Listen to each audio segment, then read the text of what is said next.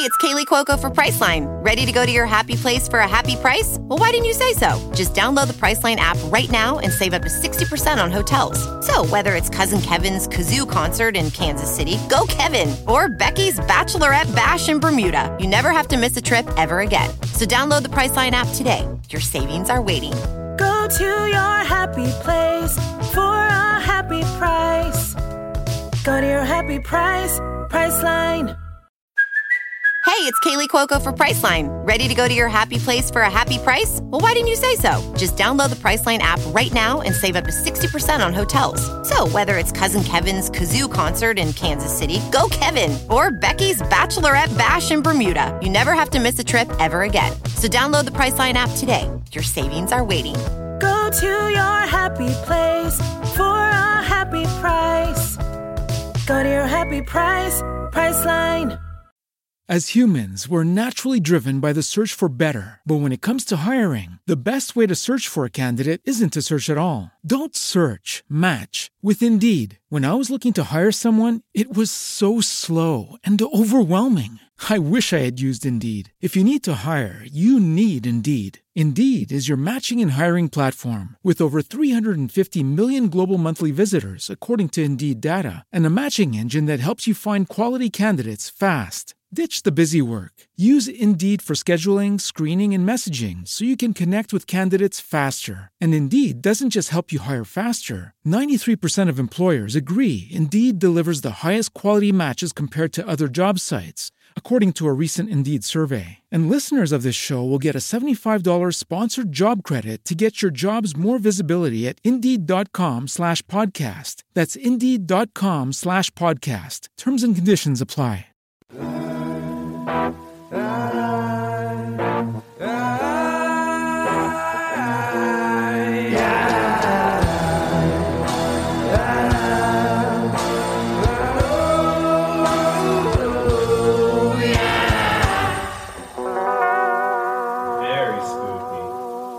Hello.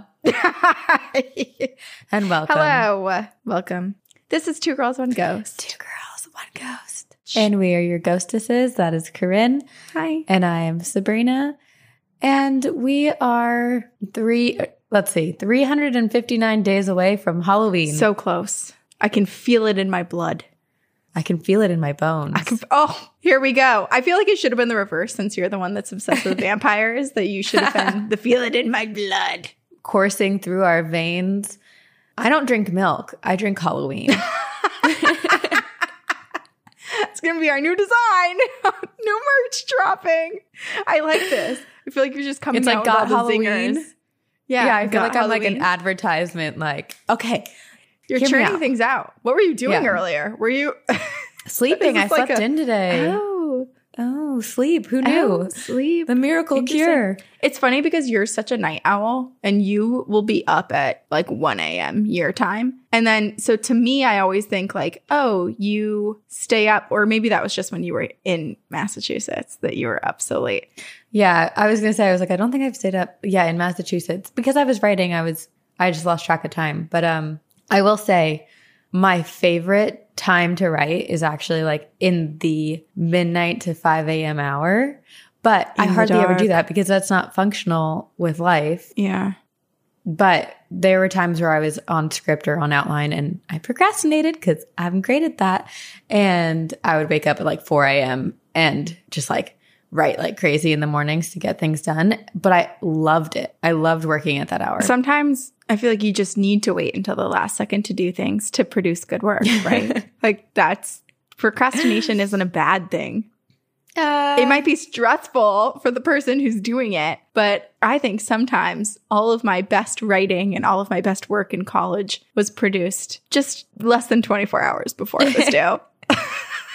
Those all-nighters that we would pull in college, yeah. Back in the day. It's just not sustainable, right? So I've been trying to work on making more of a routine. And I had another writer friend who's, I admire her so much. But she's also so talented. But she told me that she like took a class and it was all about showing up at the same time every single day so that the muse can find you, which is kind of a spiritual thing, right? So it's like It's kind of like Down a Dark Hall where you show up in the same place. So the writing spirit muse can come through you and knows where you are. You have your little writing nook. I guess that makes sense because people have like their favorite spots that they do things in. And that was actually something that, not to like talk about my HR job when we're talking about fun things like writing for television. But that was one of the things that helped me in the beginning of the pandemic was choosing a different place to sit for each thing. So it was like when I was being creative, I was sitting at the table. When I had my meetings, I was at the island. When I was doing admin work, I was like sitting on the couch. Like each spot had a different purpose so that you can kind of punctuate every moment. I don't know.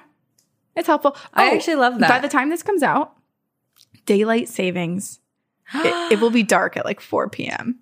Oh, no. That's so sad. I hate daylight savings. When are we going to get rid of it? I thought that was in motion. I thought that was a thing too, but I don't know. I don't keep up with daylight savings. Oh, well, that is sad. I'm on the newsletter, so no, I just dread it coming every year. So I look it up. It's one of those things. The darkness creeping in. I know you said that I like stay up late, or you think I stay up late, but I do feel like as I've gotten older, the second it gets dark, I'm like, oh, it's bedtime. Right? Yeah. We rise and fall with the sun now. We're getting old. It's like, oh, the sun rises at 5:30 a.m. I guess I do too. Guess I'm up. Yeah. I have been thinking about training for another marathon, and the only thing is that it's hard to train in the winter months. I mean, winter in LA, but because there's less sunlight and I don't want to run in the dark. No. Yeah, and it's not like the sun comes up early either. Well, I don't know. Take Apple Watch, be safe. Do the things that keep you safe. Oh, wait, I have a little ghost story for you. What? Yes. What? It's not mine. My brother called me.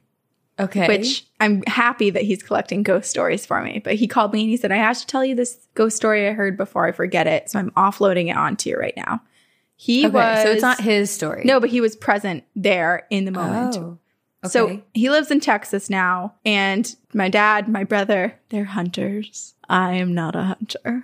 I have no interest in that, just a FYI, but they are. So my brother was in Texas out with someone he knows hunting on that person's property that has a lot of property that has a place that people will come and hunt on these many acres of land in Texas. Okay. So they're all getting ready to head out, or a few of them are getting ready to head out.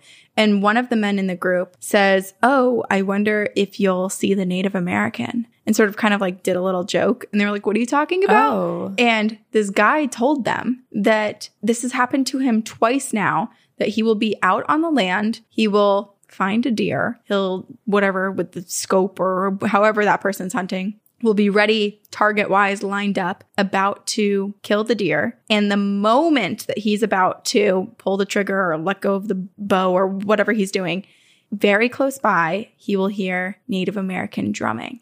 And it scares away the deer. So he's lost 2 deer so far. I love these because spirits. There's Native American drumming. They're I don't know if they're protecting the animals. That's what I told my brother. I was like, oh my gosh, they're warning the deer. They're saving the deer on their property. Love that. Right? Yeah, it's happened to this guy twice. Wow. My brother said he was a little scared to go out. He was like, because when you hunt, you're mostly alone. He's like, I don't want to hear that.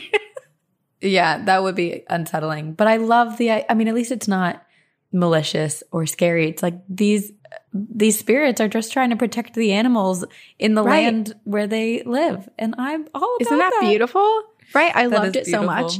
And too, it's not like it can be explained away by saying like, oh, maybe there is a group of Native people in the area that have, like are practicing some ceremony or what have you, because it's this guy's property. Like my brother knows this guy. Like it's his land. And when people have hunting land, there are trail cams, like deer cams set up everywhere. They've never do they have caught anything? Oh. No. But I mean, I guess that to me is like proof that it's not humans, right? Because you would absolutely capture people walking through the woods with drums.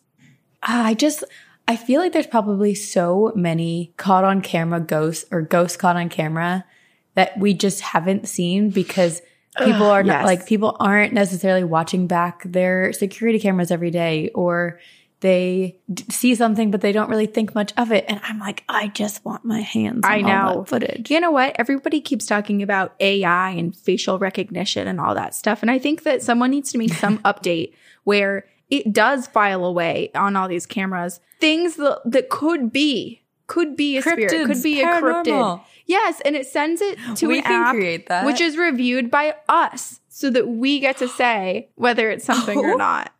Professional security footage reviewers finding spirits. FBI. That's us. It's a new branch, a new division. Ghost hunters. Wait, what? No, okay. What would our name be? Like Ghost Bureau of Investigation? GBI. Yeah, the GBI. There we go. I love it. I want like really cool uniforms and patches. Hell yeah.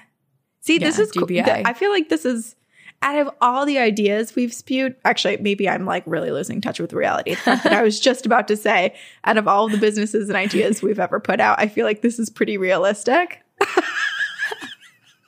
Well, it won't be government recognized yet. I think we have to prove ourselves and our worth first. But I think we could put together a pretty decent proposal. I think so too. That will go right to the president's office. Oh, yeah. And right on his desk. It will be the first thing he gets in his briefings. Yeah. And but actually, we approved. go into the White House, but we don't go into the room that the president is in. Instead, we go to an adjacent room or a room under, and we utilize the air vents to go and deliver our message. And it's like, this is why we need this, because you just experienced a haunting yourself 2 seconds ago. It absolutely wasn't us. They do say the White House is haunted, so I don't even think we have to do much work. I bet everyone who works there knows already. Maybe we should start writing a letter a day that just says, can you just tell us what you know about aliens? Come on. Please. Like, we won't tell anyone, I promise. Yes. Which is actually a great transition because I am covering aliens today. Heck yeah! Heck yeah. As humans, we're naturally driven by the search for better. But when it comes to hiring, the best way to search for a candidate isn't to search at all. Don't search, match with Indeed. When I was looking to hire someone, it was so slow and overwhelming. I wish I had used Indeed. If you need to hire, you need Indeed. Indeed is your matching and hiring platform with over 350 million global monthly visitors, according to Indeed data, and a matching engine that helps you find quality candidates fast. Ditch the busy work. Use Indeed for scheduling, screening, and messaging so you can connect with candidates faster. And Indeed doesn't just help you hire faster. 93% of employers agree Indeed delivers the highest quality matches compared to other job sites, according to a recent Indeed survey. And listeners of this show will get a $75 sponsored job credit to get your jobs more visibility at Indeed.com/podcast. That's Indeed.com/podcast. Terms and conditions apply. Okay, I have a kitty on my lap and she is like fully resting her chin on my arm. So I'm one-handed with my iPad today. But of course, so you never move for your cute, adorable pets. No, but that's fine. Should I give a little like view of what she looks like? Yeah. Pan the camera down for a moment. Let's see. Some camera work. Oh, look at that sweetie. Honestly, this is the first time I feel like she's ever been asleep during recording. I feel like normally she's just running around screaming. So this is great. It is great. She's doing really well. I'm proud of you, sweet girl. Good little baby. But the this second is also, we say that, she's gonna wake up. But people do say that cats are aliens of sorts. So I feel like it all comes full circle. And also people say that I'm an alien. I was just about to say we get multiple comments saying that you are a starseed. Starseed. So yeah, I would love to think that. But I think and you can think that. I always think of someone made He's Just Not That Into You, that movie, the poster for it. They made it, but it was aliens and me. And it was They're Just Not That Into You. And it's the best thing I've ever seen. Didn't we? I think we posted that on our social media when we had it. I think so. We'll have to dig it up. And okay, so I'm actually really excited about this. It was suggested to us by our listeners, Kathy and Milani, who are our Patreon donors. And I'm so grateful that they picked this because I had never heard of it before. And as many of you know, or maybe perhaps you're learning right now, I love aliens and I'm severely jealous of anyone who's been abducted by aliens or had encounters with aliens. Mm-hmm. But this story had me wavering in my resolve a bit and reconsidering my entire life's desires and goals. And I'm not goals. so sure. I like that it's just like, it's not even a desire anymore. It's just a goal, like a bucket list of things. When I manifest, I think that's like, it used to be number one on my list. But my friends, my spooky pals, I may have changed my mind.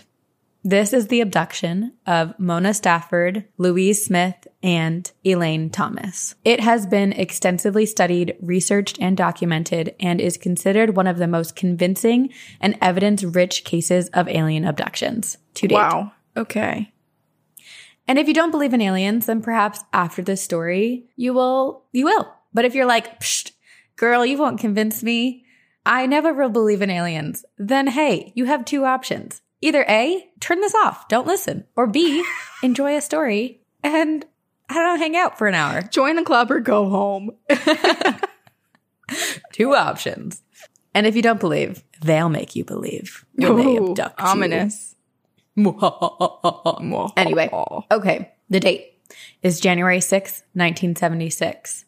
Mona Stafford was celebrating her 36th birthday, and she thought what better way to do that than go to dinner at Redwood Restaurant in Lancaster, Kentucky with her two closest friends, Louise Smith and Elaine Thomas. They drove the 30-something miles from their hometown of Liberty, Kentucky, and had themselves a very delightful, drink-free evening celebrating Mona's birthday. But the joy, the laughter, and the quality time that they had experienced at dinner was soon to be forgotten, for the night was about to take a horrifying, life-altering turn that would leave the three women lost, confused, and traumatized. So they finished dinner and they were driving home. It's around 11:15 p.m. Louise was driving her 1967 Chevy. I can't remember what model it was, but I don't know cars. It was one of those things where I think I was listening to another podcast about this, and I had to rewind like 4 times to try to hear the make of the car. And then I tried to Google it and no. I was like, cars go over my head. None of the sources gave you the answer. Yeah. Or they did, but just no comprende. Yeah. And let me actually give a shout out to a podcast that I listened to because it was extremely helpful and informative. Hillbilly Horror Stories. Ooh. Oh, I've heard of them. I need to start listening. It's a great, like, very well produced show. I was like, wow, the music, it's great. So it's 11:15 p.m. Louise is driving. Mona's in the passenger seat and Elaine was in the back. They're driving southwest along Route 78 in the Stanford, Kentucky area when all of a sudden Mona sees something in the sky and she points it out to her two friends and they all look and see a bright red glowing object in the sky. And it's pretty far in the distance, so it's not really clear what it is. Mm-hmm. But they know it's not a star and it's moving. So they're all squinting out the car window to observe what this thing is. And they can't really make out the details, but one of them's like, is that a plane on fire crashing? Oh gosh, coming at them too. That would be so scary. Yeah. Like if someone's trying to maneuver onto the road and you're there with your friends also on that road. So this is terrifying. It's coming closer and closer to them. The three women are terrified. Not only are they like witnessing potentially a horrific plane crash and accident, but its trajectory is directly towards them. But then something strange happens. Without pressing on the gas, Louise's car began to speed up. She looks at her friends in panic. Her foot is not on the pedal, and despite pressing the brake, the car kept picking up speed. So this road, I looked it up, I think it was 40 miles per hour is the speed limit. I don't know necessarily if that's the same thing in 1976, but it's picking up speed to the point where it gets to 85 miles per hour without Louise pressing on the pedal, with her trying to press the brake. She has no control of the car. She's trying to hold the steering wheel and has no control. I would think Mona, that I was about to die. 1,000%. I mean, think about the chaos. It's you see this burning object coming towards you. Your car is now out of control. Mona grabs the steering wheel and is trying to help, but like it was like the car Herbie Fully Loaded. It just had a mind of its own. There was no control. Isn't that the Lindsay Lohan movie? Yes. I think that's a remake, that juxtaposition, though, is like just a horrifying what we know because of the topic to be an alien encounter. And you're like, yeah, like the Lindsay Lohan Herbie Fully Loaded. I'm trying to think like what other movie does a car take a life of its own? And that was all that came to mind. The entire franchise. But that's animated. Saying like it went Mater is not necessarily like, you know, Herbie Fully Loaded. I don't know. It just felt right. Now, whenever anyone loses control or I feel a lack of control over my emotions, I'm going to be like, oh, going Matered. They went Matered. Going Herbie, going Matered. Okay, so they are losing control of the car and it's just chaotic. They realize now, so they're like panicking with the car and then they realize that they look up and they're like, wait, that object that was falling out of the sky is no longer falling towards them. And one of them has a realization that's because it is now behind them, trailing them.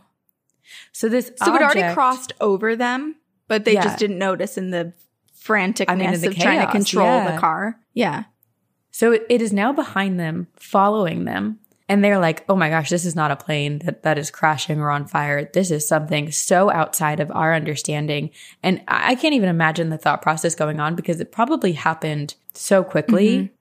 And so much is happening all at once that it's just like your brain, I can hardly imagine my brain keeping up, you know? Right. So all of a sudden, next thing they know, this quote unquote craft flips on its side and comes parallel to the driver's side of the car. So it's behind them and now it's right next to them. Honestly, maybe it's a good thing that they couldn't control the car because I feel like if I were in this scenario, I might crash the car. You've gone Mater. I've gone Matered.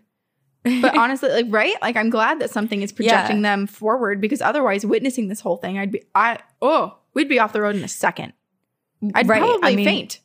Yeah. Fight, flight, freeze. I kind of like combined all of them into one for Larry's. Or just faint. I think that's the fourth one we keep forgetting about. We can't forget about that one. So this thing is now hovering parallel beside the car on its side, keeping pace with them, but also probably manipulating. I mean, 100%. It's a thing manipulating the car as well. They're looking at this object in utter horror. And they later on went on to describe this in the exact same way. So I'll explain what they saw. It was an enormous disc-shaped object with a dome on top with a ring of red lights around its midsection and a yellow blinking light on the bottom of the aircraft. Okay. So to me, it sounds very much like a traditional, what you would expect of a UFO or a spaceship. Yeah. And the light at the bottom kind of feels like where the light comes out to beam people up. Yeah. And then there's a quote from Mona, which I'll read. She said, "The dome was blinding and it reflected on a metallic surface, which I'm sure was more than 100 feet wide." So as I'm trying to imagine this, I'm trying to picture the size of it. Right. You and I both struggle with spatial awareness. Yes. So I'm also blind. But I don't know how tall a story is. But if it's like 12 feet, then we could say 8 or so stories high, right? Yeah, but I'm trying to picture like it flipped on its side. So this is much bigger than the car, right? So it's like, it's hard to picture on this, country Kentucky road how massive this thing is next to them. Right. And how close is it? And where's the tree line? Because I'm like, how is there a does tree line? Something even tilt? That's true. I know. Kentucky, it might not. Is that technically tornado country? Maybe. So it's pretty flat. So I was trying to look up. I tried to look up the exact location on a map where it happened, and I couldn't. But I did follow along the Kentucky Route 78. I looked at it and like the route that they would have taken. All I know that it was in the Stanford area of Route 78 because this is often called the Stanford abduction. Mm-hmm. Okay. So this UFO, as I will call it, because that's just what it was, is like this, following along with them, keeping pace for a couple of minutes. And I think that the car is still going out of control. They have no control of it, can't press anything. They are in for the ride. Horrifying ride. Mona said that it felt like the car was being pulled and we were going over a long, straight road, even though Route 78 is like pretty windy and far from straight. Elaine remarked, "It felt like we were going over road bumps or flying in air pockets, like on a plane." Oh, okay. Which part of me makes me wonder if they were hovering. Like, what if they're not even on the road? Especially if they're going straight. I was thinking the same thing, because even if there's just the slightest curve, you feel it in a car. Yeah. And then after a few minutes, the aircraft shoots ahead of them on the highway and shoots out 3 bluish white beams of light that illuminated the inside of the car so much that it was like they were just dosed with sunlight. And it was bright and blinding. Apparently, with it came a hazy fog-like substance that caused Louise, Mona, and Elaine to have a burning sensation in their eyes. Oh, ooh. It's like, it's gas. There's some sort of gas that is irritating them. Their skin, their eyes, their lungs. Yeah. Well, because then the next thing that they remember is coming to in the car in a pasture entrance just outside of Houstonville, which is 8 miles from where they had previously been when they first saw the spacecraft or UFO. Wow. Okay. Yeah. And yeah, that's like 15, 20 minutes. I'm trying to math again. I'm trying to think about like the miles per hour that you had said earlier. But like it's not like, oh, they popped up 3 minutes down the road. Like that's a good chunk of time. Well, what's even more wild is that when they come to, they're all shaken up, understandably so, but they realize they lost an hour and 20 minutes. Yeah. And also their skin, where they had been like any exposed skin that they had, like if they were wearing t-shirts, whatever they were wearing, was burning. Like they had a burning sensation on their skin. Maybe it's from the gas of whatever was in the air when they were abducted. Yeah. And they're horrified and confused, and just none of them can explain what's going on. The only thing they can do is like, we need to get out of here because we don't want to sit around and wait for whatever that was to come back. So they go to Louise's house in Liberty. And by the time they got there, it was 1:25 a.m. So keep in mind, all of this stuff happened at 11:15 p.m. This drive should not have taken more than 45 to 50 minutes total, door to door, from the Redwood restaurant to Louise's home. No more than 50 minutes. They should have been home before midnight. So they're like so confused. They see the kitchen clock. It's 1:25 a.m. And they're just like, how is it possible that we lost an hour and 20 plus minutes? It's just hard for them to grasp. So they go over to the neighbor's house. And very, also, shaken let's up. remember that they were sober. They didn't have any alcohol at dinner. Yeah. So they're very shaken up. They go over to Louise's neighbor's house to confirm the time. And this makes me miss the like good old days of the friendly neighborhood or neighbors, because I mean, granted, I live in a compound where it's like all my friends, but I'm imagining like living in a neighborhood nowadays, like you're not necessarily best friends or close enough with your next door neighbors to like go knock over at 1:25 in the morning and be like, hey, can you help me? Right. So Louise, Mona, and Elaine go over to the neighbors, and the neighbor confirms it's 1:25 a.m. Louise also looks at her wristwatch, and even stranger, the hour hand is moving like the seconds hand. So it is, her watch says 6 a.m. and it's just not working properly. Okay. And the neighbor... this is making me nervous. I know. There's so much that comes out, and well, we'll get there. But so the neighbor actually seemed to be very like calming and helpful in the situation, and was like, okay, here's what you need to do. Let's write down everything you remember. Let's draw everything you remember just to get it down right now. And then we'll call for help. And so they call the police station, but the police were like, what? We can't help you. I'm sorry. What are you trying to say? Like, this is out of our purview. We don't deal with UFOs, if that's what they're calling it. You know? Also imagine getting a call from someone who sounds frantic that said that a giant saucer of metal that first looked like a fireball came over next to them, and now their skin is itchy and they can't remember the past 90 minutes. You'd be like, okay. I mean, we wouldn't. Right. But I imagine someone else might be like, what have you been smoking? Exactly. And also, I'm not necessarily sure how Mona, Elise, and Elaine were describing this, if they were even in a place where they could say like, oh, I think we saw a UFO. It sounds like they were just so shaken up that they didn't even know how to process what they experienced. Mm-hmm. So it might have been hard to communicate. But yes, 100%, the police were just like, hey, not our place. Sorry, we can't help you. So these 3 women are just like helpless and have no idea what to do. They're very confused by what happened, but they go to bed and they awake the next morning in physical pain. Their skin was raw. They had blisters, pounding headaches, and burning eyes. And again, they wake up. They are sure that something happened to them and they call the Navy recruiting station for help. And then the Navy recruiting station then calls the Lexington television station. And within like a day, it becomes front page news. Oh, okay. Wait. So they went to the Navy for help and then the Navy immediately went to the press? And like outed it. Yeah. Yeah. I mean, and now we get to hear the story. So am I mad? No. But, and also the Navy's always been, I mean, Navy has always come out, or I'm saying always, but in the history of the past, let's say 15 years, they were some of the first to come forward and say, we see weird shit in the sky and in the ocean and aliens are real. So we're team them when it comes to UFOs. I mean, I think that this is a perfect example of very similar to true crime or, you know, stories of murder where people get so caught up in the story that they forget there are real people behind it who are suffering and dealing with it. Mm-hmm. So it's the same thing with this story. Like, oh, aliens. Oh my gosh, how cool. We need to tell the world and get it out there. But they're forgetting that these 3 women had to go through something horrific in order for there to be a story. And they're wearing the physical evidence as well as the mental too. Yeah, exactly.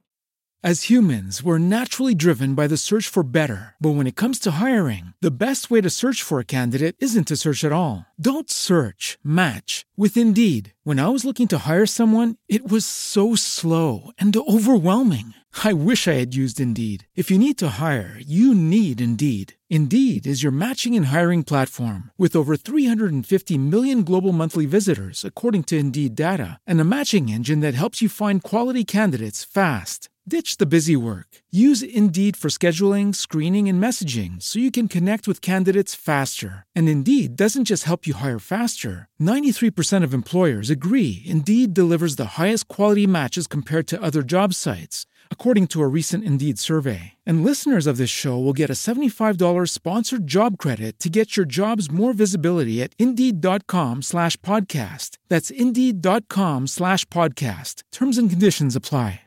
Okay, so it becomes front page news very quickly. And poor Louise, Mona, and Elaine, who were just looking for help, now are confronted with a media circus.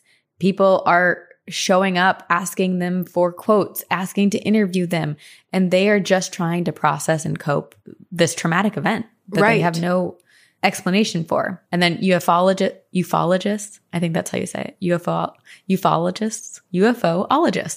I wonder if Ologies has an episode on ufologists. If not, let's tell Allie. We're waiting, Allie. We are not professional. We just want to listen to that. We'll tell Allie because we want to listen. Not that we know anything. Yeah. So then a bunch of ufologists are, you know, naturally very interested in this and want to get information on it as well. But like I said, a lot of them are doing it for selfish reasons. They're like, oh, we don't, not that they're deliberately and consciously saying, oh, we don't care about Mona, Louise, and Elaine and what they went through, but they are they're not caring about them as humans. They're just like, oh, tell us everything. What happened? I want to know. Right. More. And it's hard. I mean, you get wrapped up because it feels like such a sensational story and it's exciting and you want to hear more. And then it's easy to forget about the person who it happened to because in the grand scheme of things, not again to say that you shouldn't consider these people or what they went through, but I imagine that the amount of people that were like, this is such an epic story and understanding what happened feels like such a big priority to understand future encounters with UFOs. Yeah. I get how people got down that rabbit hole and kind of forgot about these. Yeah. These 3 women. Definitely. But Elaine, Mona, and Louise denied any requests for interviews they were basically like, we're not doing this. But then entered Jerry Black. At this point in time, Jerry had spent 20 years researching UFOs and worked with the Mutual UFO Network, MUFON.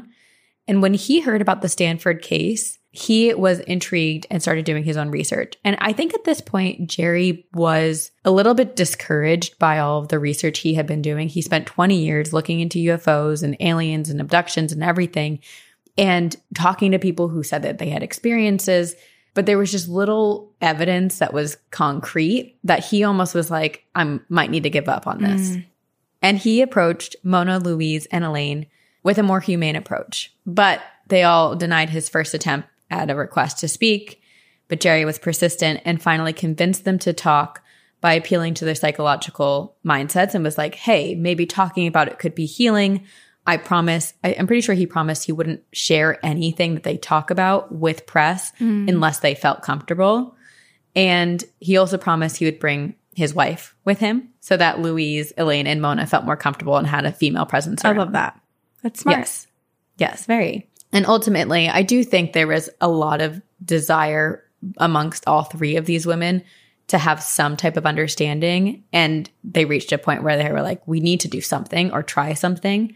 So they went forward with an interview process with Jerry Black. And I think Jerry came with a bunch of other people involved in the MUFON network.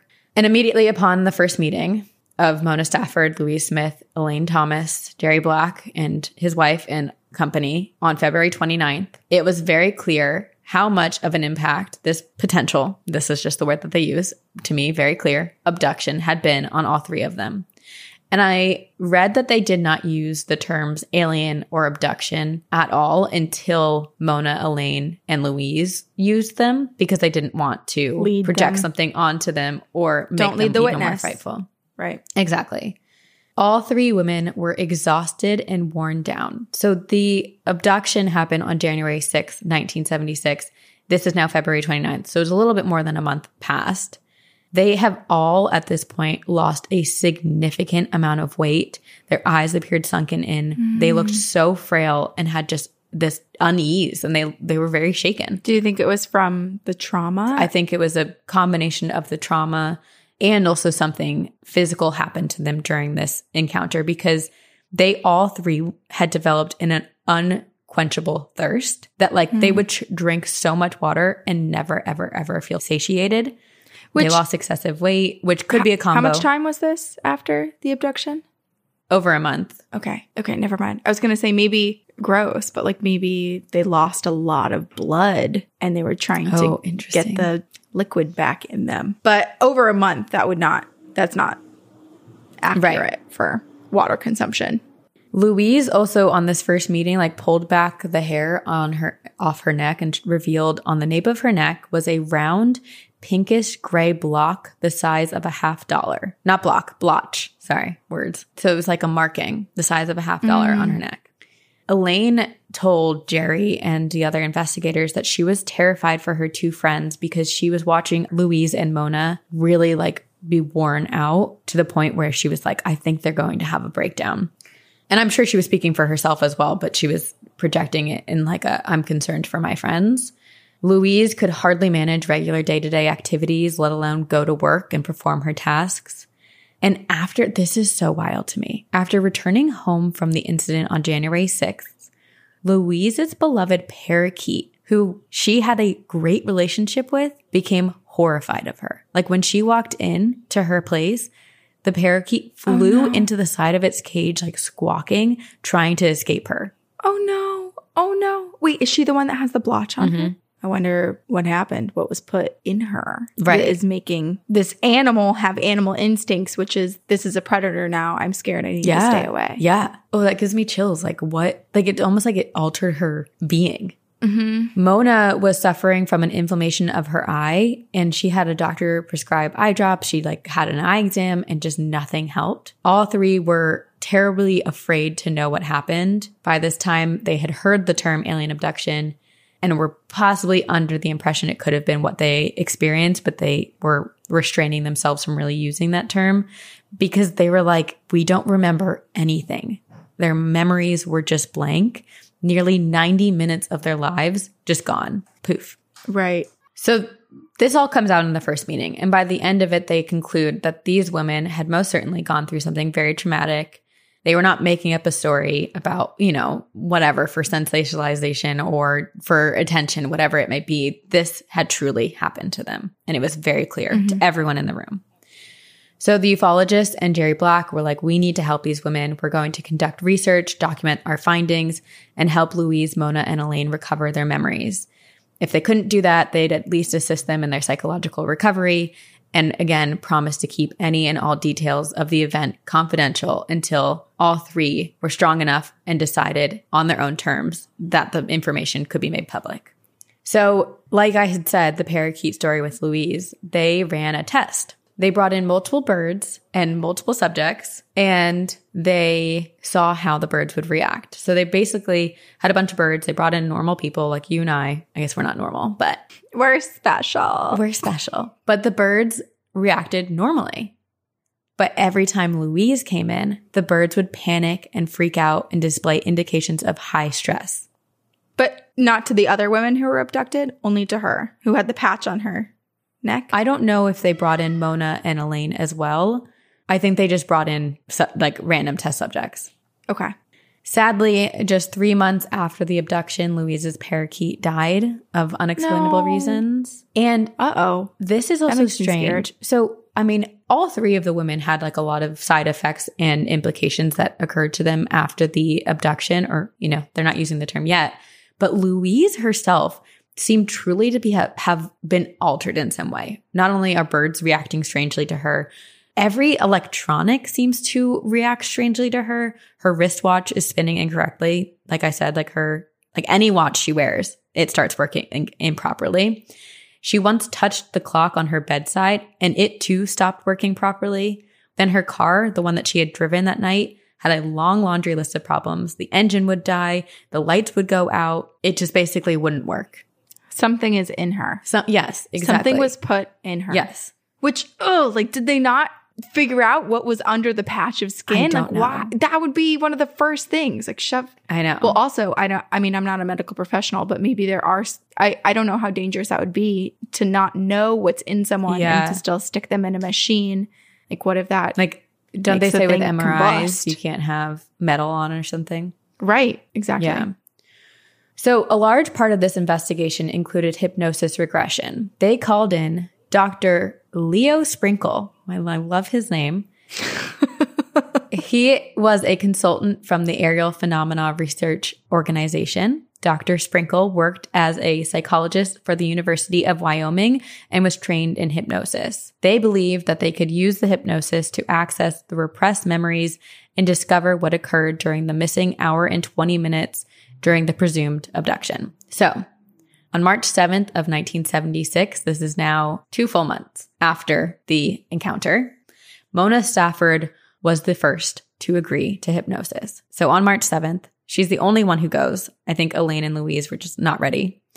She went to see Dr. Sprinkle, and as the session began, Mona was able to walk Dr. Sprinkle through the events of January 6th, going to dinner, driving home, the object in the sky, the car picking up speed, the spacecraft hovering by the car, the bright light. But then it became too much and Mona panicked.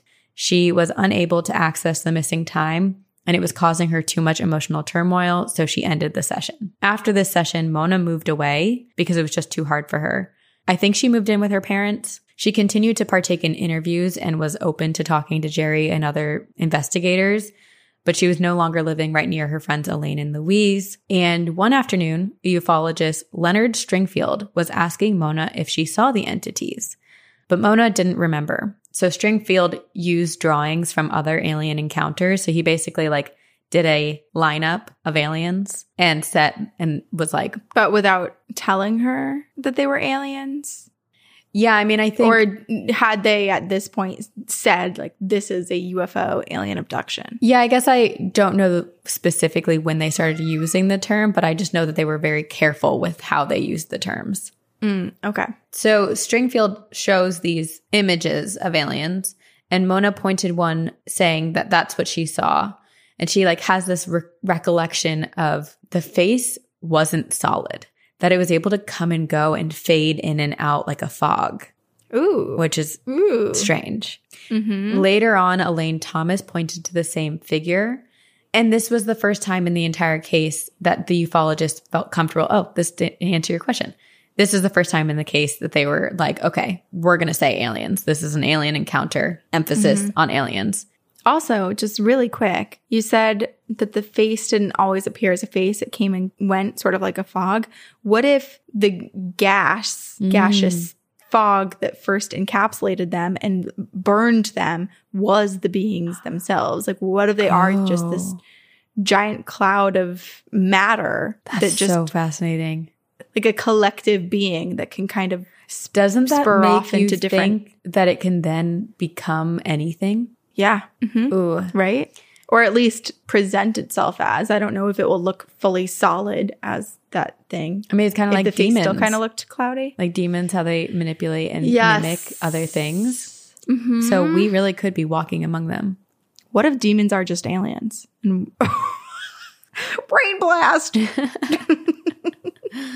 Interesting. I don't want to believe that just because I feel like behavior-wise they're so different, and also I don't like to imagine demons driving like spacecrafts. I feel like that's such an alien thing. Let's not take that away from them. Okay.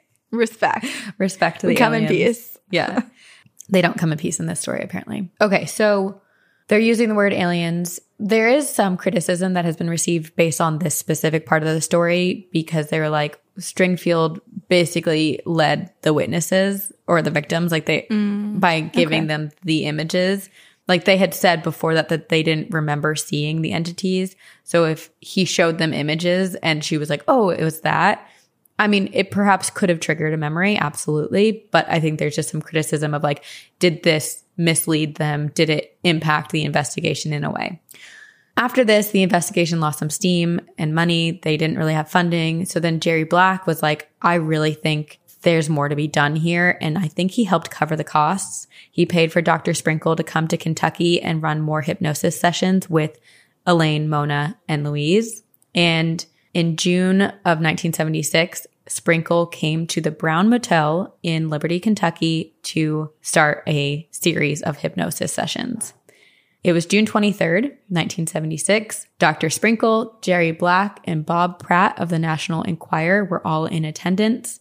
And the three women to start this underwent a polygraph lie detector test. And all three passed with flying colors to the point where I'm pretty sure they brought in like a detective or a police officer to run the polygraph. And this police officer was like, aliens aren't real. I don't believe in any of this. And by the time he had finished conducting the lie detector test, he like looked at all three men who were there, was like, I am going to eat my words. Oh my gosh. I love this. I love having a non-believer show up and turn. Yeah. They all went individually and all of their stories were the same and there was no hint of deception. So over the next few days, all three women underwent hypnosis. And in total, I think there's 8 hours of hypnosis that they went through together, like not at the same time, but it just in accumulation. Collectively. And they recorded them all. And Jerry Black has said that it was really, really hard to experience. And even he has a hard time listening back to those recordings because there's so much of the recordings that is just the women in pain and crying. And you can feel the fear. He said that when he was witnessing it, like they would contort their bodies. It was really, really physical for them to relive. Oh, wow. But over the course of the 8 hours, the events of the missing time slowly started to come forth. So I'm going to go through the series of things that kind of came forward during these hypnosis. They all agreed that they were taken aboard some kind of craft and subjected to physical examination, which bordered on torturous. There seemed to be no sexual assault or sexual invasion, but that all three women were positioned and restrained in uncomfortable and embarrassing manners. Mona Stafford recalled being placed on a white table in a dark and uncomfortably hot room and a chair-like device. Louise Smith said she was enveloped by a strange darkness. And Elaine Thomas recalled being in a strange capsule with a weird noose device around her neck, which tightened painfully if she tried to think or even tried to speak. Okay, that's really scary. Yeah. All three noted being scanned by instruments that put pressure on their limbs. Mona was examined by an eye-like apparatus and a bright white light with a power or ability to hold her down. She said she was placed in front of a web-like structure and covered in a liquid surface that burned her skin. She felt quite a bit of pressure around her eyes and remembered being examined by small individuals with surgical gear and masks on. At one point while under hypnosis, Mona made a comment saying it was like being in a volcano. And I'm going to read a quote from her. This was like recorded in the hypnosis.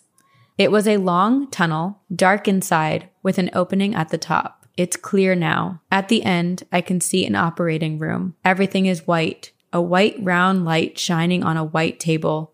And I can see 4 small beings around the table. They have a tube on somebody's stomach. It's a woman there on the table, but I can't tell who it is. Maybe it's me on that table being examined. So that is so scary. So she is remembering seeing herself outside of her body, which, I mean, perhaps, people have said during traumatic events that they like disassociate and leave their bodies. And is she looking back down at herself being examined by these aliens because it's just so hard for her to process? Right. Or is that just in hypnosis how she's able to get herself back that's there? interesting. Her soul is, the whole like, what even is time? Yeah. Like, bringing her to that point to witness it. Yeah. As it happened. Oh, it's so unsettling. Everything, everywhere, all the time. I love that movie. Elaine Thomas remembered being in a chamber with a window and recalled seeing 4-foot-tall, gray-skinned humanoids with dark eyes walking back and forth around this chamber. She also remembered a bullet-shaped object placed above her left breast at one point. Then there was Louise, who remembered the least. She said that she was pulled backwards out of the driver's seat and enveloped in the darkness and drenched in a liquid that burned her skin, similar to Mona. She could hardly move and was so dehydrated. And unfortunately, after her first session of hypnosis, Louise declined any further sessions and was like, I can't, this is too painful and too hard. I don't want to remember. And to this day, the Stanford abduction case is known as one of the most well-documented abduction cases in UFO history. There was so much research and studies done on Elaine Thomas, Mona Stafford, and Louise Smith. And while the world feels justified in their conviction that this is like, whoa, this was 100% an alien abduction, these 3 women were dramatically impacted and traumatized by the events. A couple months after Louise's hypnosis, the ufologist contacted her to check in, and this is now July 29th, 1976. And Louise was basically bedridden and said she was too sick to go to work anymore. She told researchers that just 24 hours prior to their call, she had awoken in the middle of the night to a voice, that it called her to the place of the abduction. And despite being afraid, she drove there. Like she found herself in her car, drove there in the middle of the night. Ooh. And she got out of her car, stood in this spot of the road, and apparently felt a tugging at her hands.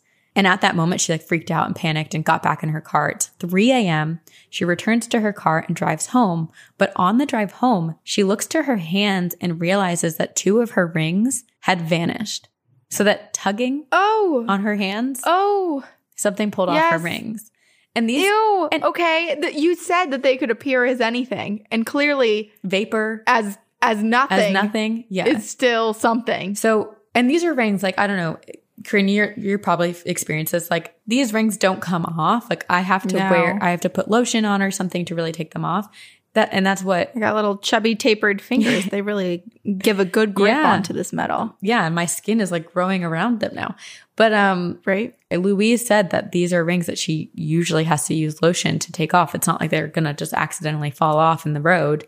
And she even went back with a police officer to look in that area for her rings, could not find them. And then randomly, 2 months later, she opens her front door, and guess what's sitting by her front door? The 2 rings. Shut the fuck up. They just appeared mysteriously. Over time, these 3 women remembered more information. Mona remembered that the 3 of them were separated. And Mona apparently remembers leaving the original ship and going to another ship that had 3 floors. Oh, okay. This makes me sad that they were all separated too. I know. When the abduction happened and all underwent.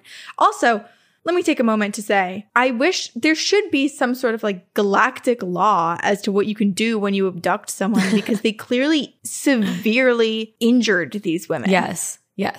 It was torture. Yeah. That will be another branch of GBI. We'll draft intergalactic laws. Yeah. For the aliens to follow. The Galactic Bureau of Investigation. It's still GBI. Okay. I like this. Louise also remembered that the entities and aliens wore hoods and their eyes were frightening and large and their hands were like bird wings, like very large. And so again, they're kind of like amorphous and like different. There is an image that Louise drew. Here, I'll show you. We'll have our editors add it in too. Oh, I'm getting Teenage Mutant Ninja Turtle from this. Yeah, the notes on it says dark hood and dark suit, gray hands, couldn't see body from waist down.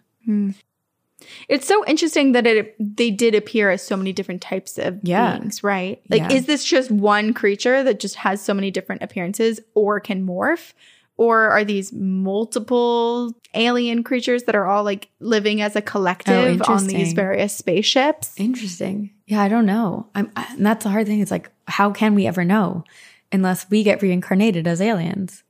So then Mona she believes she encountered the extraterrestrials again. She said she had been living with her parents for a while, but one night decided to go back to her own home. And while she was there, she heard a voice in her head that told her to turn around. So she did, and she saw a creature that was 5 feet tall with reddish hair, a beard, and wearing a shiny robe. The creature gave her a telepathic command to look into his eyes. And Mona was like, I can't do that. She ignored it. But then all of a sudden she forgot what happened. Like she lost some more time. And when she came back into like consciousness, the creature said, Buri, the mind is still hungry. And then it vanished. Mona That's like creepy. Oh, terrified. So Mona like is horrified. She goes back to her parents' house and is trying to understand what Buri, and the way that she wrote it was Buree. She looked it up in the dictionary. She tried to find what that meant, but then couldn't find anything and was like, maybe I misheard it. Maybe Buri is like a higher being. I don't know. But it does sound like this entity was so different from the aliens. It could have been paranormal because apparently all 3 women who were abducted afterwards had an increased, like they just had a ton of paranormal sensitivity to the paranormal. Yeah, they had a ton of paranormal experiences after that, some of which did not involve UFOs or aliens. For a while, Mona lived in Florida and eventually moved back to Kentucky. Louise Smith eventually moved to Las Vegas. And unfortunately, Elaine Thomas died in 1978 of unknown causes. And I will show you a picture of the 3 women. Oh, there they are. I love their outfits. I know. And then this is a drawing that Elaine drew on, I think it says it's dated January 6, 1976, which is the day of the abduction. Or maybe she dated it because that's when the abduction happened. I don't know. But this is an image that Elaine drew. Wow. Ew. Oh. Yeah. That honestly looks like an image that a cartoonist would have done to depict an alien abduction. Yeah. So we'll put those in the video for everyone to see, and we'll post it on our social medias as well. But that is the Stanford abduction, which was the abduction of Mona Stafford, Louise Smith, and Elaine Thomas. My God, I feel so horrible for these women. Yeah. Because I feel like there are so many abduction stories where it is traumatic, where you do lose time, where you aren't sure what happened to you or these strange physical markings that you now wear. But usually I feel like it ends sort of at that. But the fact that their skin burned, that they had these weird patches on themselves, that their own pets turned against them. It's just horrible, the things that continued to happen to them over time. Yeah, it's really devastating. And they had called back. Yeah. And there's just no resolve. They continue to be summoned. There's no way to, anything traumatic that happens is terrible. Don't get me wrong. I'm not trying to like negate or minimize anything else, but like, this is something that very few people experience. So there's no support groups. There's no, hey, we've experienced this too. I'm glad that they had each other, but. Well, I imagine even having each other would be tough because after going through something like that and recalling it in the hypnosis, to remember your friend being tortured on a table or ripped away into another room, seeing their face is a reminder of the own pain and trauma that you went through. Yeah. So while it does feel good to have that support, I imagine sometimes it could be triggering, certain facial expressions, certain looks, certain moments that you just get brought back to that moment again. Right. And also if you're trying to move on, maybe, there's 3 different women and everyone processes things differently. Like maybe one of them is super reliant on the others. And then maybe another one like Louise, after that hypnosis session, was just like, I can't do this anymore. Like I can't participate in these. I don't want to know. And it sounded like Mona and Elaine wanted to know more. And that would cause rifts between them as well. I can't even imagine like getting in a car again after that. No. Driving that road ever again. Oh my Going gosh. to that I could restaurant. There's just probably so many triggers. I wouldn't ever want to be outside at night or in a car at night. Never. I would be so scared. Yeah. So I was listening to, let me pull it up, Somewhere in the Skies. That is a podcast that centers all around UFOs. Ooh. And they had done an episode on this and I had listened to it. And they actually have audio from, I think it might have been Mona from her hypnosis session. So I don't know how much of the hypnosis sessions are public, readily available, maybe exist in a documentary somewhere. But I'd also heard that there were other reports from around that area at the time. And one of them was from a farmer who had his farm like right there where these 3 women were driving. And he said that he saw a low-flying aircraft. Yeah. So the whole community, in a sense, also experienced that. Yeah, I had read that. And I think that there was some, I think with anything, there's some debate of like, is this true or is it real? Because the encounter became front page news very quickly. Right. And like, I think the researchers and investigators then later asked people in the area, and it's very possible like they're, I 100% believe that some people probably did see something, but I also believe that there are probably people who heard the story and then wanted to be a part of it or convinced themselves that they did see something as well. Yeah. Yeah, that's tough because there's plenty of things that I see that I'm like, wow, that's weird. And I mark it in my mind, but I don't post on social media about it. I don't report it to the local authorities. But if someone came out and said, did you see a strange fireball comet go across the sky that looked like it was about to end Earth 4 years ago in this area? I'd be like, yeah, I actually did. And most people would be like, okay, yeah, you did. So I understand that. And then also like you and I both talk about our dreams sometimes feeling so incredibly real that we're like, are we just living in our dreams in one of our other lives that exist close to us in whatever sort of dimension we're in? What if our dreams too, like we can convince ourselves that we experienced something that we actually never did? Yeah. I mean, I told you there was a period of time over the summer that I was so convinced things had happened in real life, but they were just my dreams. Like it felt that real. It's a little bit, confounding. I mean, it could be real. It's just not in this here dimension. Real somewhere else. Your eyes. Well, I just want to dimension hop now. I think that's my new goal. Alien abduction, down at the bottom of the list. Dimension hopping, top of the list. Top. We need just like a rotating list that we can just have live somewhere. I want like a big show of it where, kind of like Wheel of Fortune style. We have like this giant thing and then we just have like these big wooden slats that we move, in first place. It's like the stock market, but with our paranormal desires. Yes. Yeah. Yeah. But we have a big party and a celebration every time one of them moves. Yeah. Yeah. I want to celebrate it. We want the party. We want the ceremony. Yeah. Okay. Wow. Well, that's, man. One of the scariest alien encounters and abductions I've ever heard. I'm definitely going to go on a deep dive after this and try to find... I feel torn because I want to hear the audio of them going through the hypnosis. And I obviously know it exists now because it was posted. Yeah. A clip of it was posted somewhere else. But at the same time, part of me is like, yeah, but that's traumatic for them. Like, what if they never gave permission for that to be out there? Right. Now I'm seeking it out. Yeah. I feel torn. Yeah, I'm curious. I couldn't find like a documentary where any of the women were involved in it. So I am curious what happened because I know Elaine had passed away. I couldn't find information specifically on Mona or Louise and where they are now, if they are still alive. So I don't know what happened after. Yeah. Well, maybe someone else does. Yeah. If someone's know local to that area of Kentucky, right? Yeah. Like maybe it exists within their town's lore. Yeah. Yeah. If anyone knows anything, let us know. Comment below. Please do. In the meantime, I have a listener story to read to you. Okay. And boy, oh boy, is it creepily similar is to this it? story that you just told us. Oh, Yeah, it is. okay. Okay, this is from Krista. Hello, ladies. Let's get right into it, shall we? I have 2 UFO stories that my grandmother has told me taking place in the 1950s in Fairfax, Virginia. My grandmother Carol has 2 siblings named Debbie and Linda, and they all decided to take their parents' car in the middle of the night to attend a party. On the way to the party, my grandmother mentioned how she had seen a light high up in the sky that seemingly followed them. Oh. Linda and Debbie wrote it off because they knew my grandmother's love of spooky shit and my grandmother loved to scare them. But unfortunately, my grandmother was not trying to scare them this time.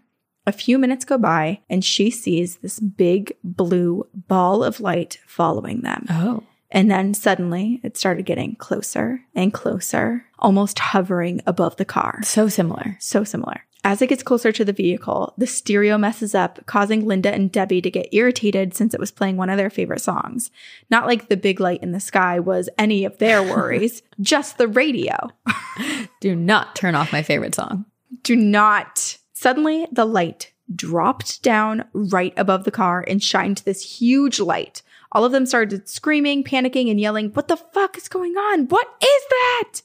My grandmother describes the light as if it was scanning them, all of them, at once.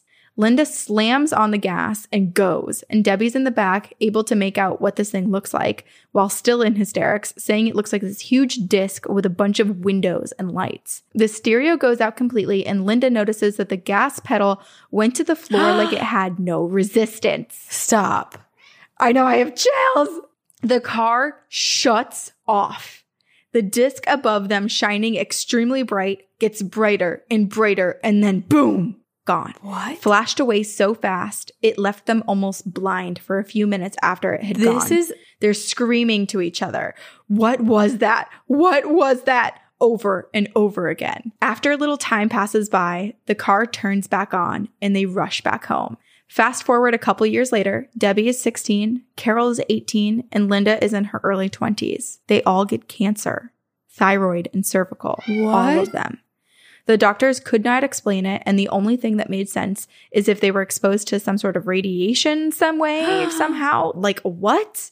Luckily, it all got treated and they're all okay now. But for my second story, this one is pretty nuts. My grandmother went to the dentist before the encounter that I just mentioned above and had all of her wisdom teeth. So they'd scheduled a date for them to be taken out. Weeks after the encounter, my grandmother went in to see the dentist again to do one last x-ray of her teeth to see if it had gotten any worse because she had impacted damage. The teeth were fucking gone. He came in the room and asked when she'd gotten her teeth taken out, and she was confused. Stop. Like, does this dentist even know what he's doing? And so she says, never.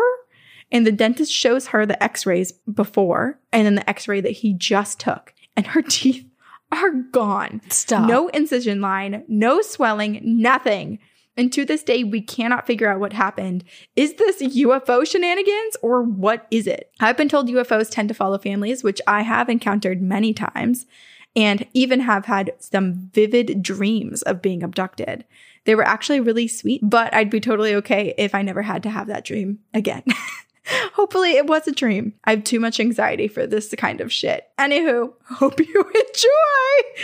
Thanks for doing all that you do. You guys are thebomb.com. Sincerely, Krista. The teeth thing is so weird. There was something, I just tried to like Google it, but I remember someone saying that their like wisdom tooth dissolved on its own or like something strange, but I couldn't find anything about that. I may have made that up or something happened in another timeline, but well, and that's so strange. It was only a few weeks' time. Even if a tooth does dissolve, all 4 of them that are impacted in your gums don't dissolve all at once. And I also don't think they dissolve. Or that quickly. That's a 2 girls, 1 brain cell comment. But isn't that crazy? And also this whole experience, it makes me think these are the same aliens because everything is so similar. Right? To the Stanford case. Like so thing similar. Coming up. Even the way the UFO was described, how it comes towards them. The car speeding up. The car? Yes. And too, let's remember, these these women, I mean, they were kids at the time. They were really young. Like the oldest one was basically probably just able to drive. And so I think the difference here is they might not have even known if they lost time or not. Right. To them, they were just frantic and they get home and they're like, talking a mile a minute. Here's what just happened to me. Whereas the case that you described earlier, like they had conscious time marks because they left dinner and you know, they were older. They were thinking of that. But I do wonder if Krista's grandmother did lose a big chunk of time. And when they felt like they were blinded in the car sitting there, that waiting was them for their being car abducted. to turn on. Yeah. And all of them developing cancer as if they had been exposed to radiation. Whoa. I know. So unsettling. Okay, wait. This is reminding me. I feel like there's no chance I'm going to find this quickly, but I'm going to try. So our dear friends, Jerry and Sarah from Ladies and Tangents. I'm trying to, sorry if you can hear little clips. I'm trying to pull up their TikTok to remember what exactly it was. But okay, I'm not going to find it. Sarah had something taken out of her body. What was that? Her appendix? Do you remember what was it her appendix? I want to text her right now and be like, what came out of your body again? Wait, hold on. I can check my DMs. Didn't it, we definitely talked about this. Okay, I can't find it, but even the Daily Mail posted about it. But she also had something where it was like there was no sign of it surgically being removed. It just disappeared. Gone. Right. So I think Sarah also is experiencing abductions. Yeah, maybe Sarah is being abducted. Interesting. But to that point, Krista did say, you know, like they've heard a lot before, and we've heard too, that they follow UFO families. abductions don't, and they don't end with the one abduction. You know, like these things are continuing to study you, continuing to watch. And then, your next of kin are additional subject matter for them. Yeah. So I do wonder, I mean, Krista, you owe us many more emails about all of your experiences that you've had. I wonder if Krista's also getting abducted now. Aliens are so confounding. I'm like so torn right now because instantly my immediate thought was, Krista, can I sleep over and subject myself to this as well? But then I think in theory it sounds fascinating because I just have this desire to know more. But in practice, when I hear all these stories and the repercussions or the side effects and psychologically and physically that come from abductions, who would ever want to subject themselves to that? Who would ever willingly go through that? Right, because we don't know exactly what happens. Yeah. We don't know exactly what tests are going to be performed on you specifically. Yeah. And you don't know that when you come back, you're going to be okay. Yeah. Yeah. Aliens.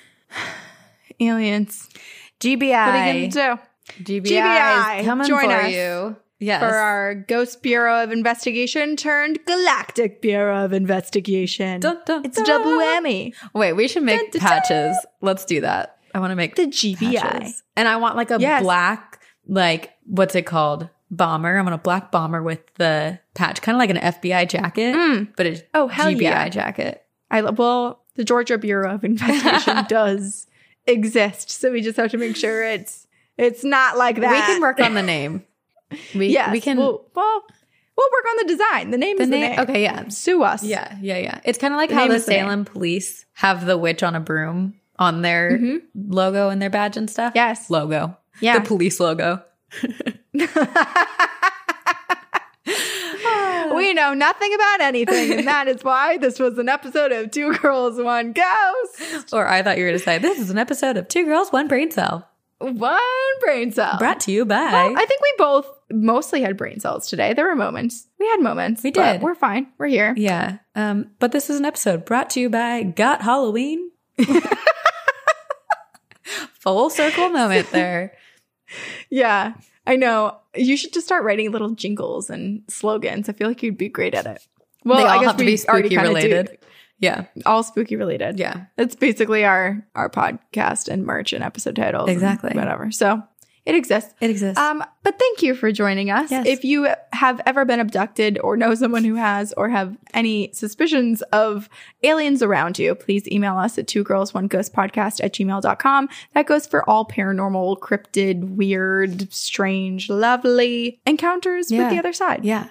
Or with the unexplained. And join our pyramid scheme, friends. Please tell all of your friends about our podcast. Suck them into the triangle. Seems like a strange way to say it, but do it. And get sucked. You still have time to get sucked. It's Join so our triangle. Dirty. But I guess it's appropriate for Two Girls, One Ghost. Get lost in the triangle and get sucked. When you say it like that, when I say it, I don't hear it. But when you say it, I'm like, whoa. Look, that's what I was hearing when you were saying it. Anyway, support us in various ways. You can join our Patreon. You can rate and review us on iTunes. You can follow us on social media. And yeah, watch our YouTube. Thank you so much for all of you joining us every week. We love you. Thank you to our editors at Upfire Digital, Aiden Manning, Eric Foster, Max Lodian, the whole crew. We love you. Thank you. And we will see you on the other side. Bye-bye. Very spooky. As humans, we're naturally driven by the search for better. But when it comes to hiring, the best way to search for a candidate isn't to search at all. Don't search, match with Indeed. When I was looking to hire someone, it was so slow and overwhelming. I wish I had used Indeed. If you need to hire, you need Indeed. Indeed is your matching and hiring platform with over 350 million global monthly visitors, according to Indeed data, and a matching engine that helps you find quality candidates fast. Ditch the busy work. Use Indeed for scheduling, screening, and messaging so you can connect with candidates faster. And Indeed doesn't just help you hire faster. 93% of employers agree Indeed delivers the highest quality matches compared to other job sites, according to a recent Indeed survey. And listeners of this show will get a $75 sponsored job credit to get your jobs more visibility at Indeed.com/podcast. That's Indeed.com/podcast. Terms and conditions apply. As humans, we're naturally driven by the search for better. But when it comes to hiring, the best way to search for a candidate isn't to search at all. Don't search, match with Indeed. When I was looking to hire someone, it was so slow and overwhelming. I wish I had used Indeed. If you need to hire, you need Indeed. Indeed is your matching and hiring platform with over 350 million global monthly visitors, according to Indeed data, and a matching engine that helps you find quality candidates fast. Ditch the busy work. Use Indeed for scheduling, screening, and messaging so you can connect with candidates faster. And Indeed doesn't just help you hire faster. 93% of employers agree Indeed delivers the highest quality matches compared to other job sites, according to a recent Indeed survey. And listeners of this show will get a $75 sponsored job credit to get your jobs more visibility at Indeed.com/podcast. That's Indeed.com/podcast. Terms and conditions apply.